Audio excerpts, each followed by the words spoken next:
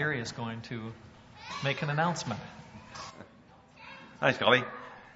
Before Kelly starts his lesson this morning, I want to let everybody know that we're beginning a process of selecting some men to be new elders for this congregation. We want to encourage everyone to participate in that, to nominate people you think you'd want to be an elder. And as you think of those names, think of those men, or as these men think of the possibility of letting their name stand for that work. And if you say no, or you don't think you're old enough yet, hopefully you'll be thinking, well, maybe I'll want to do that someday, Peter, or some of the other young bucks. For those that are new, aren't aware, the congregation generally, there are three of us serving as elders for this congregation, and we want to add to that number.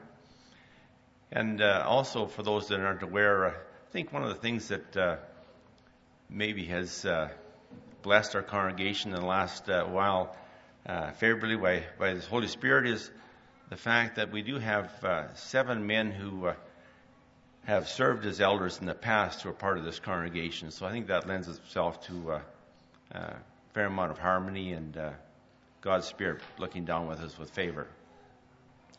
Anyway, the process, we've asked young Timothy, or Kelly rather, to look after the process of getting new elders in the near future. Thanks, Gary. Thank you for saying young. I appreciate that. There's a lot of you who went, what? I thought he was talking about Kelly. There are some forms that Bud and some others are about to hand out. And so if you would take one of those, the idea is for each adult, teenager, person to have one of these. These are our elder recommendation forms. What I'm going to do is I'm actually going to go through this form just quickly, and then I'm going to talk just a little bit about elderships today. Several times during my time in the church, which I look back on now, my time in the church is getting longer and longer, of course. I became a Christian in 1973, so this is my 40th year of being a Christian. And several times I've gone through this process of working to see new elders appointed in the church. Last time we did this was in the fall of 2006 at our congregation. And so what I'm going to do this morning, as we kind of initiate this process, I'm going to go through this sheet very quickly, because most of it I think is pretty self-explanatory. And then, as I said, make a few comments about eldering. Does everybody have one who needs one this morning? Raise your hand if you don't have one yet and you need one. A few back there.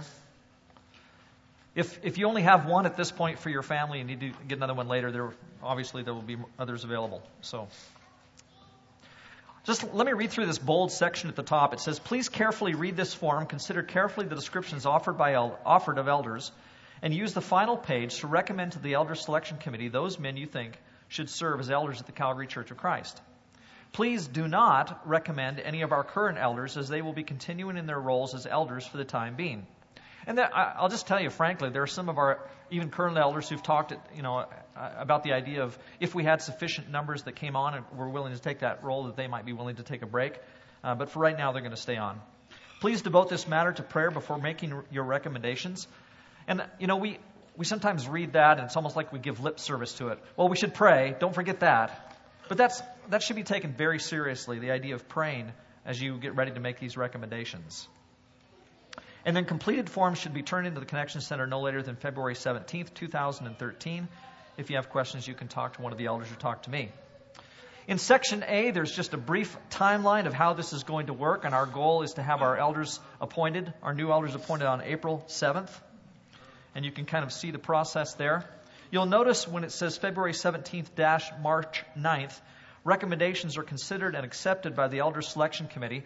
We have formed an Elder Selection Committee that consists of our old elders, at least some of them, and then our present elders.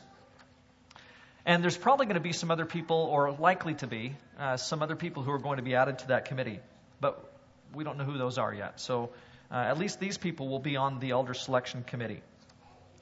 In section B, we make the comment that during the last year, there was quite a bit of work done by our elders and by the church in terms of outlining the responsibilities and roles of an elder. And the elders did this for themselves. They went through and talked about how they thought their role should play out and what they should be doing and the kind of qualifications that should be theirs. And then they asked the church to do the same thing. And there was a lengthy questionnaire that many of you filled out that made recommendations for what kind of roles and responsibilities you thought our elders should be. And so you'll find that that's listed in section B. Under number 1, it says expectations and roles for the eldership as a group. Because as they looked at this, they felt as though there really is a distinction between what the eldership should do as a group and what elders individually might be asked to do within the church as individuals. And so there are a number of things that are listed there in terms of what they might be doing as a group. And then if you flip over to the second page, under number 2, it talks about expectations and roles for each individual elder. And so I'm not going to go through all of that. You can read it for yourselves. But those are the kind of things that we think are necessary or very important. Number 3 lists qualifications, and we specifically listed there and printed out the passages from 1 Timothy chapter 3 and Titus chapter 1. And there have been so many times in the past when preachers have offered sermons about those particular passages. We're choosing not to do that this time and not going to go through and kind of submit many of you, to that 50th time that you've heard that sermon about what elders are. We think that our people are competent enough to read the Bible for themselves, and you can go through and read those kind of qualifications for elders. And then down below that, you'll find a description, some kind of further things that we think are important within our congregation for an elder to be doing, and qualifications that must be his or should be his. Like one of the things that kind of makes this list and these descriptions specific to our congregation is that we have a very specific mission statement, and we have a very specific vision statement, and we have things that we're trying to do as a church that we think our elders should be right involved with and behind. So, for example, we think that our elders should be those who are participating in life groups, and those who should have a firm grasp of what we're trying to achieve with our life groups, and should be elders partially on the basis of being supportive of that effort, standing behind it, and giving their efforts to that program within our congregation. And there's a number of other things that you might think, well, as I read this, this isn't a biblical qualification, but there are things here that we think really should be part of an elder's role within our congregation, and we want to consider people in light of that. Okay, then if you look at the last page, section C, you can see there where you can cut that page off. And then we've listed 5 blanks there for you to fill in the names of elders. Obviously, you don't have to fill in 5 if you don't think there's that many that you want to recommend. And yet, if you want to recommend more, you can. I don't know what we would do if we appointed many more elders than 5. Trying to get that many guys together and make decisions might be difficult. But at any rate, if you feel like there's others that you would like to recommend as elders, you certainly can do so. And then please sign that and print your name at the bottom. And then as you read through the timeline for how these things will take place, then you can fill this out. Turn these in before February 17th. There is a box, a wooden box this time, not a cardboard box, a wooden box that is in the connection center, and it says on the top of it, Elder Recommendation Forms. And so if you would return those to that box when you've completed this, that would be great. Okay? I'm almost wanting to ask, are there any questions? But I think I'll let you ask the questions of the elders or ask them of me later on instead of doing that right now. Okay? Let me do something else. As I was thinking about the fact that we're going to appoint new elders, I was thinking about how churches in the past with which I've been associated have, as I said, gone through this process before. And sometimes it's a really healthy, wonderful process. Sometimes not as healthy or sometimes more difficult. And one of the things that happens is sometimes churches, I think, make some mistakes as they get ready to go through a process like this. And a lot of it has to do with the reflections that they make or the thoughts that they have about what an elder is and the kind of things that they should do.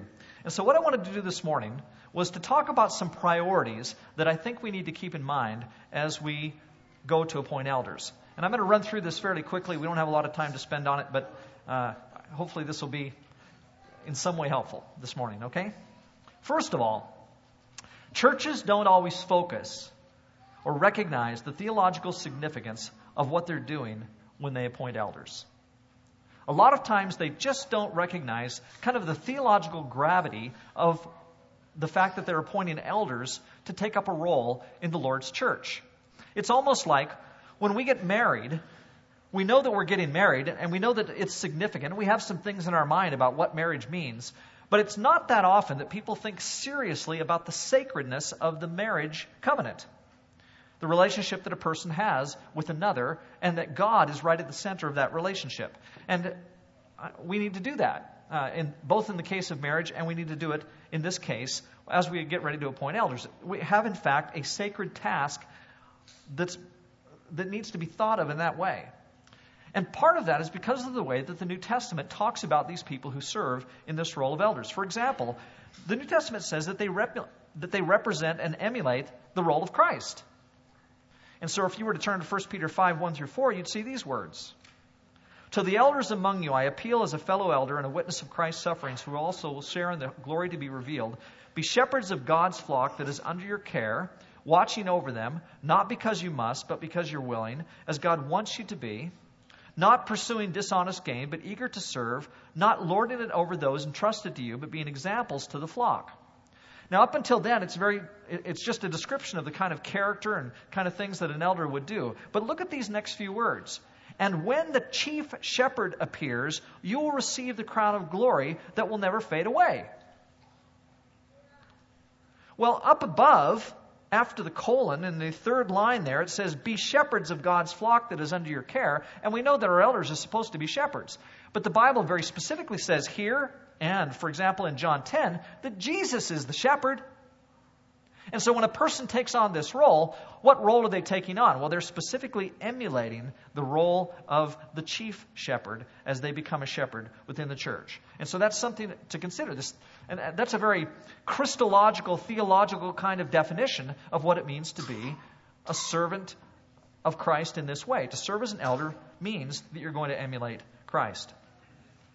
Another thing that's right there with that is that they are given the role, these elders are, they're given the role they have by God being appointed by the Holy Spirit. Now, we tend to think this is just a kind of human task. In fact, the New Testament, if you've ever thought about this, does not describe in any detail at all about how to appoint elders in the church. There's no description. And so it's clear that the church has options about how it might go about the task of appointing elders. But it does say, even though we don't know how to do it, we know what happens when we do it. And that is that the Holy Spirit is part of the process when elders are appointed. And so, Acts 20 verse 28 says, keep watch over yourselves, and this passage is talking to elders, and all the flock of which the Holy Spirit has made you overseers. Be shepherds of the church of God, which he bought with his own blood. So we may not know exactly how we're supposed to appoint them, but we definitely know that God is part of the process and that the Holy Spirit is appointing elders even as the church appoint elders. Now all of that kind of goes under the classification of we need to think in terms of the theological significance of what we're doing when we go about the task of appointing elders. This is in fact a kind of sacred task into which we enter. It's not just practical. It's not just pragmatic. God is a part of the process of appointing elders in the church. A second priority that I think we need to keep in mind. When the church appoints elders, they don't pay them appropriate respect and appropriately honor their authority. Oftentimes, I'm afraid this is the case. Like I said, my experience in churches, and having done this before, is that oftentimes this is one of those things that kind of comes up. There isn't the kind of appropriate respect and appropriate honor that goes to the elders the way that there should be. And so, I look at this passage. Respect your leaders and submit to their authority, because they keep watch over you as those who must give an account. Do this so that their work will be a joy, not a burden, for that would be of no benefit to you. You know, one of the things I've noticed, unfortunately, is that when a church starts to become critical of its elders, that they do, in fact, sap the joy right out of those people who are trying to serve. And it's amazing how many times people who have been elders for some period of time, they've done that for a bit, and pretty soon it becomes a burden. In fact, instead of the joy that it is to serve in the church and to be honoring Christ in that way, elders after a while are saying, boy, you know, it sure would be nice to not have this responsibility for a while. This is a tough one. You know, the things that we have to put up with sometimes, it's not an easy job. And, you know, and having been worked with several elderships now, having been in on, 500 elders meetings or something, although this is the case, I find it so sad. Like, I just find it tragic that this is what happens to our elders. Because it's supposed to be, I think, exactly the opposite. That it is, in fact, supposed to be, as this says, a joy. Like the work that we offer for Jesus should be thrilling. We should be overjoyed to participate in that kind of role. And oftentimes, it's not that way. And there are various reasons for that, not just the one reason of the church maybe not honoring and respecting the elders as much as they should, but in some cases, that's it. And we need to be careful about this. It seems as though the New Testament speaks fairly specifically to that in Hebrews 13:17. So we need to take that seriously. Another priority that we need to keep in mind, and again, it reflects some kind of difficulty within the church sometimes in the way that they respond to elders. Third, the church does too much priority on public persona, speaking skills, and business acumen. And what I mean by that is that sometimes the criteria that people use for placing leaders within a responsible position in the church isn't that much different than the way that they look at a responsible position in any other place in society. And my impression is that it's not supposed to be that way. You'd think that the reasons that someone would be chosen to serve in this role within the church would stand completely different from, at least in one sense, from those who are serving in the secular world. And so there's this whole spiritual side to serving Christ that needs to be there if we're going to talk about who these people should be as they're serving as elders. And I would think that some of these things could actually end up being exactly the opposite of the kind of characteristics you would want to see within a person who is an elder. It's interesting that although there is mention of things like teaching, and I'll get to that in just a moment, in terms of public persona, speaking skills, and business acumen, I can't find any of those in the descriptions of elders in the New Testament. So if you read 1 Timothy chapter 3 or Titus chapter 1, you won't find those. You might find something that somehow references some abilities that they might have, but you're not going to find anything quite like this. And sometimes these are the skills that the church looks at and says, oh, he's going to make a great elder. That guy has done so well in business. He's made a lot of money. Boy, he would really manage the church well. Well, that's very possible if he has all of the other things that he needs to have in order to serve Christ as an elder the way that he should. And then, fourthly, sometimes the church, they place too little emphasis on a shepherd's ability to actually lead by teaching and telling others of Christ. Now, this is probably the most challenging and most difficult one in terms of the things that a person should be looking for in an elder. But the New Testament actually is somewhat clear. The elders who direct the affairs of the church well are worthy of double honor, especially those whose work is preaching and teaching. And I'm not thinking so much of the role of the evangelist, the one who stands up and preaches on Sunday morning or something like my role. That's not really what I'm thinking of. What I'm thinking of is a person who has this kind of ability to share Christ with the world, who puts himself out there as an example of what it means to share Christ with the world and is willing to do preaching and teaching. And I know that people teach with their lives and not just in these public speaking kinds of roles. And so all of that has to be taken into consideration. But if you're choosing someone who doesn't have the ability to be an example to others or lead others along or mentor others, then you're probably not picking the ideal person to serve in this role of leading the church. So my impression is that these four areas are areas that churches frequently make mistakes in. No doubt we make some other mistakes, but these are 4. I hope you take those into consideration as you go through your forms, as you fill that out, and I think that God is going to richly bless this process. That's all I wanted to share this morning. Okay? Let's pray. Holy Father, we praise you and we thank you for the gift and the blessing we have of being your children. And Father, although this seems like a kind of almost a routine kind of procedure, almost a mundane thing, the way in which we treat it, we know that it's a spiritual task. We know that calling men to serve in this role and this responsibility is a significant thing within the church. And it certainly is within our church. And so I pray, God, that as we reflect on what it means to serve in this way, and as we reflect on men who could serve in this way, that you give us great wisdom. And Father, guide us specifically by your Spirit. I pray that your Spirit would be front and center in the process of appointing new elders in our church. God, I pray this would be a Spirit-ordained process, that you would be right at the center of it, and that you would help us to set aside all the things that are not of the Spirit as we think about those who would serve in this role. Be with us, Father, in this process. We want this to be yours. We want the conclusion here to be yours. It's through Christ that we pray. Amen.